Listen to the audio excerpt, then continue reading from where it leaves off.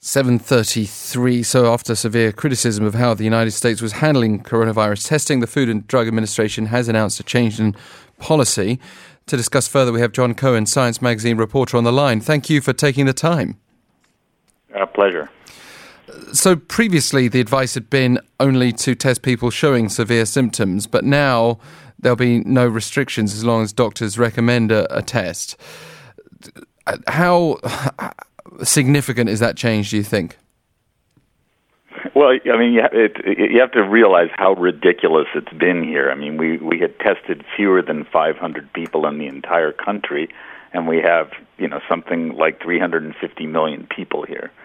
So it's going to make a huge difference because we should have availability of, thousands, if not hundreds of thousands of tests pretty soon. And we'll have a clear sense of how far the virus has spread. If you don't look for something, you're not going to find it. Now, while earlier test kits were even reported to be faulty, the FDA in the US did issue a policy that allows flexibility around the development of diagnostic tests. What's your expectation for that? Because it's very important not only to carry out enough tests, but to make sure people can feel confident when they're told they don't have it or do have it. This isn't rocket science. The labs around the country and hospitals and public health labs, state labs, they have the equipment to do this. They know how to do it. There's what I think the FDA has realized and the top level of the government realized is that their very careful system was too bureaucratic and was hurting people. So they loosened it up because it wasn't working. And times have changed. I mean, the machinery that does these analyses has been around for a long time now, and lots of people have them. That changes everything, too. And I think that there's been a reckoning about where we are in 2020 with the technology and with the way we validate whether things work. The United States situation is interesting, of course, compared with Korea. It's very different. You've got a huge population, but also spread out over a much larger landmass, and you've got rural communities. You've got more space between outbreaks. In theory, it would make sense to look at this almost from a state-by-state basis, wouldn't it, rather than a blanket policy for the whole nation? I think you're saying something profound. I think it would make sense to look at the United States as 50 different countries. Right. It's a very diverse place. And so, yes, it's extremely different in different regions. And the way people move about is very different in different regions. It is one place. We share one government and one system. But when it comes down to the spread of disease, it takes very different patterns in different places. But with the death toll now reaching 11, President Trump's attitude starts to look more like overconfidence just a few days ago. And there are reasons behind those deaths. And just like with here in Korea, we could point to underlying health conditions, but it still doesn't change the fact that number is rising. And those deaths arguably wouldn't have happened now had it not been for COVID-19. So how's that affecting people's mindset generally? I think that people have a very difficult time understanding risk. And one of the things that governments try to do whenever there's an outbreak of a new disease is keep people calm. That's a reasonable thing to do. This is not the end of the world. Yes, people are dying. It is tragic and it is frightening. At the same time, this isn't the worst virus that has ever shown up in the human population. We will figure this out in time. And most of us who get infected are going to have mild or moderate disease. So I think that the way that panic occurs and fear works into this is a complicated mix of the way people relate to risk, the way that they feel about risk tolerance, and the way that they perceive the risk of something. Yes, this is very dangerous for elderly people or for people who have heart disease or diabetes or hypertension. For the rest of the population, it's the same kind of danger that you face with influenza virus. You don't want it. It's certainly going to lay you out for 3, 4, 5 days, and it's going to make your life miserable, and you're going to get over it, and you're going to be okay. And I think both those messages have to go out, and that's the complexity that our government has had a really difficult time wrestling with. And it's linked, obviously, to the crash of the stock market, too, because that is a barometer and a reflection of how we feel about risk. Yeah. I mean, most of what you've just said there is what I've been telling myself and telling others for weeks, but things change so fast here when the numbers start to shoot up, and when you have, as we had recently on the show, a Harvard epidemiologist suggesting that 1 in 4 people globally will end up being infected, even if most people get over it within a few days, that vulnerable population suddenly can translate into millions of deaths if that's the case. And again, I don't want to be alarmist, but how do you interpret those predictions? Let's be honest. It is alarming, and it also points out how we don't take risks. Our own conception of risk is screwy to begin with, and people point to influenza a lot. Influenza kills a lot of people, but we've become used to it. And automobiles kill a lot of people, and we become used to it. And we can do things like wear seatbelts. We can do things like take flu vaccines. In this country, we have a law that requires people to wear seatbelts. Why is that? How peculiar? How weird? Why do you have to compel people to take a flu vaccine when we know that it reduces severity of disease? It may save your life. Even if it isn't the best vaccine in the world, it's good for you. So the way that we respond and react to all this is not strictly logical. Totally agreed, and that's been very clear throughout this outbreak. But do you, just to elaborate on that question, do you see this being as expansive? Because if it was as big as some of these Harvard epidemiologists are saying, it would far exceed regular influenza or any of the strains we've seen recently, and it would be fairly unprecedented. I don't know. Here's my perspective. That is based on my covering infectious diseases for 30 years and different emerging pathogens. When something new shows up, there are loads of unanswered questions, and there's a fog of outbreaks. We don't know what's going on. We don't know where this is going to go. We don't really know much about it at this point. We're learning every day a tremendous amount, but it's new. It just entered our population recently. And if it spreads to 10, 20, 30, 40% of the human population, sure, it's going to be devastating. But we learn to live with these things, and influenza can spread to a huge proportion of people on Earth. So we will learn to take more precautions. We will, I hope, develop a vaccine in time. That has altered the equation with influenza's spread, certainly. And we can develop treatments. We have really strong tools now to advance biomedical interventions that ultimately are more powerful than these things like quarantining people. Or, we chase smallpox off the earth with a vaccine. There's no smallpox. We're chasing polio off the earth with a vaccine. If we can develop a vaccine here, and that's an if, there's no certainty, remarkable things can happen. It's like, I think people also don't understand the biggest public health intervention of all time is sanitation, cleaning the water, giving people toilets. Massive impact on life expectancy. A great event. Right after that, vaccines. They're this tremendous force. If we get a vaccine, it will alter the course of this virus. Certainly, Mr. Cohen. We are out of time, and we're about to head to Australia, but I just want to briefly finish by asking you if we can get a quick answer on this, if possible, because it's a big question, and it's a huge political question, perhaps ahead of the election. Is US healthcare able to stand up to this, the way it's currently structured? We're going to find out. Okay. I'd put it into the bucket. I'd put it into the bucket of one of those unanswerable questions right now.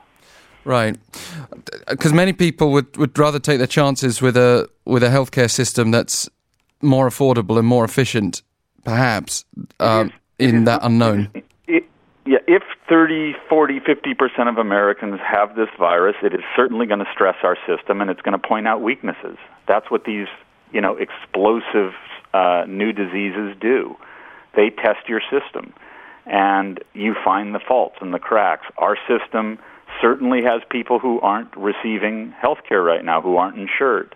And that will become evident. The virus will make it clear. That's what happens. Thank you so much, John Cohen, Science Magazine reporter. Thanks for having me. I also work with an international team, by the way, so I don't want you to think I'm doing this alone. I'm not. Well, we appreciate that. And it's been really helpful getting some of your caution on the panic. Professor Peter Collignon is an infectious diseases physician and microbiologist at Canberra Hospital, Australia. Thank you also for joining us.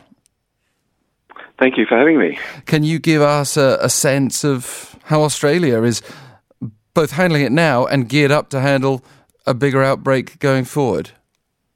Well, so far we've only had about 50 cases or less, although there's obviously an expectation to have more. And relatively, we've had little in Australia, transmission from person to person. Excuse me. But, one expect that will increase.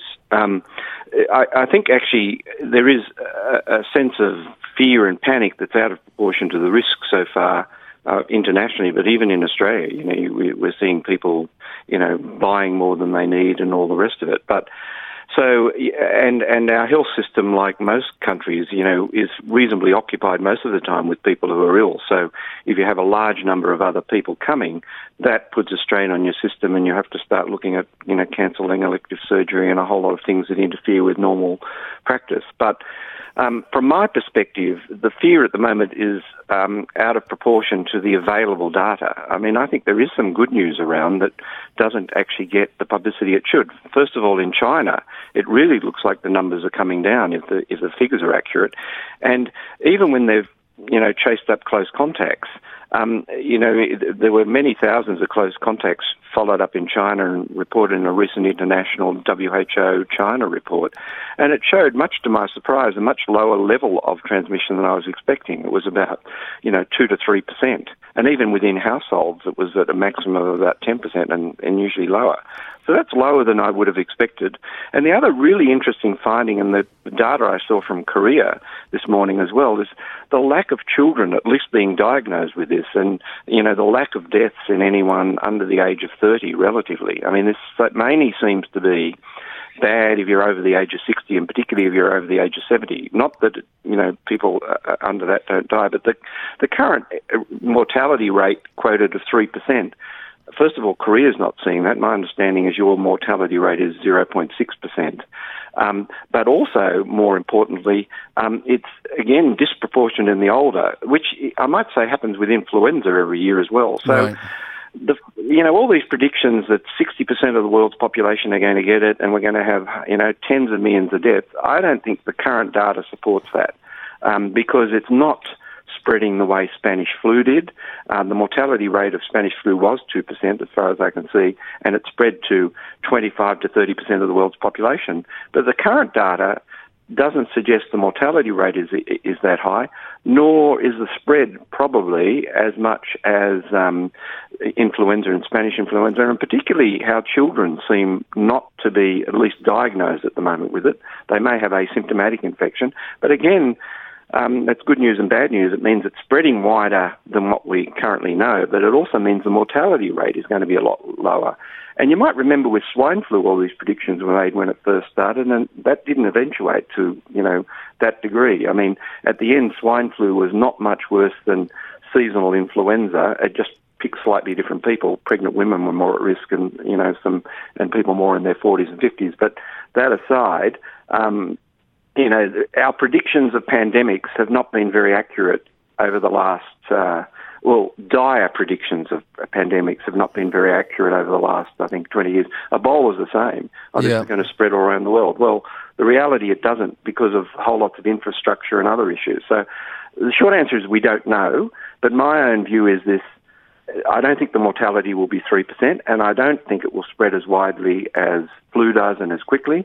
And I also think that we need to look at the good news where, in fact, epidemic curves are falling in places like China. It's not yet in Korea, and hopefully it will, but, and Singapore has been very successful so far at, having an outbreak and controlling it. So I don't think it's the end of the world.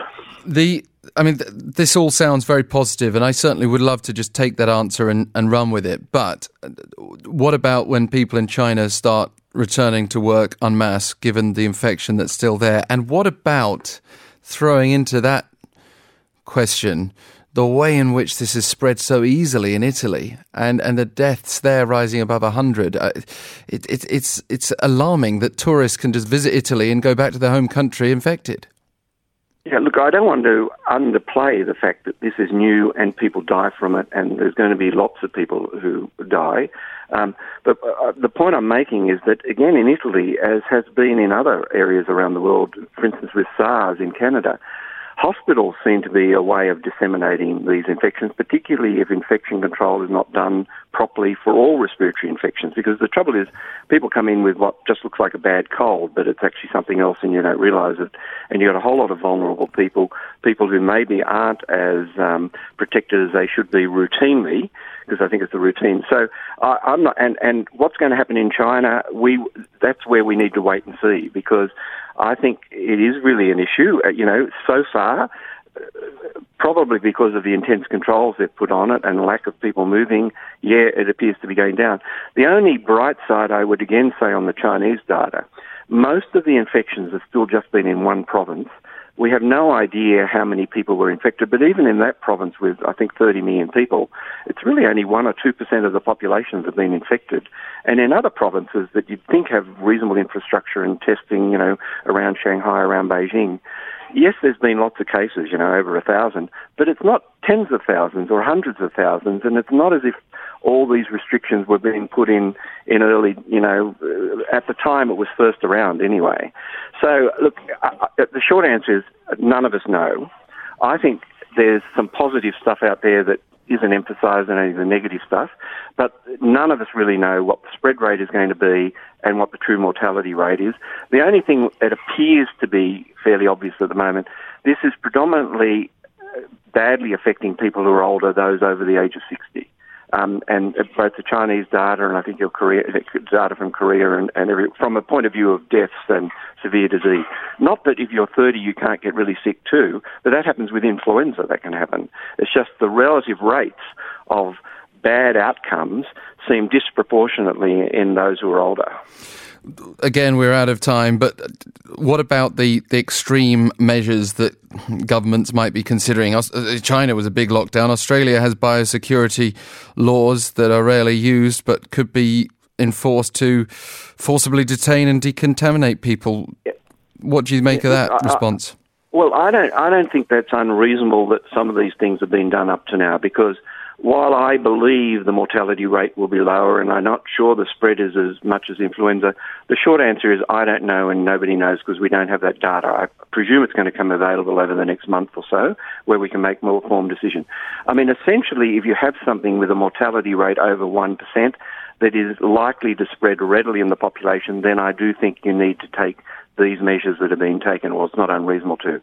If we find out the mortality rate, like swine flu, was not 3% or 6%, but was 0.03%, 3 in 10,000 people, then that is a completely different set of criteria you should put on people, and maybe you have to get more directed in what restrictions you put on what groups. It may not be that schools have to be closed, but you have to take a lot more care with, people in aged homes. But the short answer is we still don't know, but I actually think these dire predictions of, 60% of the world will get infected and, tens of millions of deaths, I don't think the data at the moment is the same as what happened with Spanish flu, and therefore I think that's a little bit of an overcall.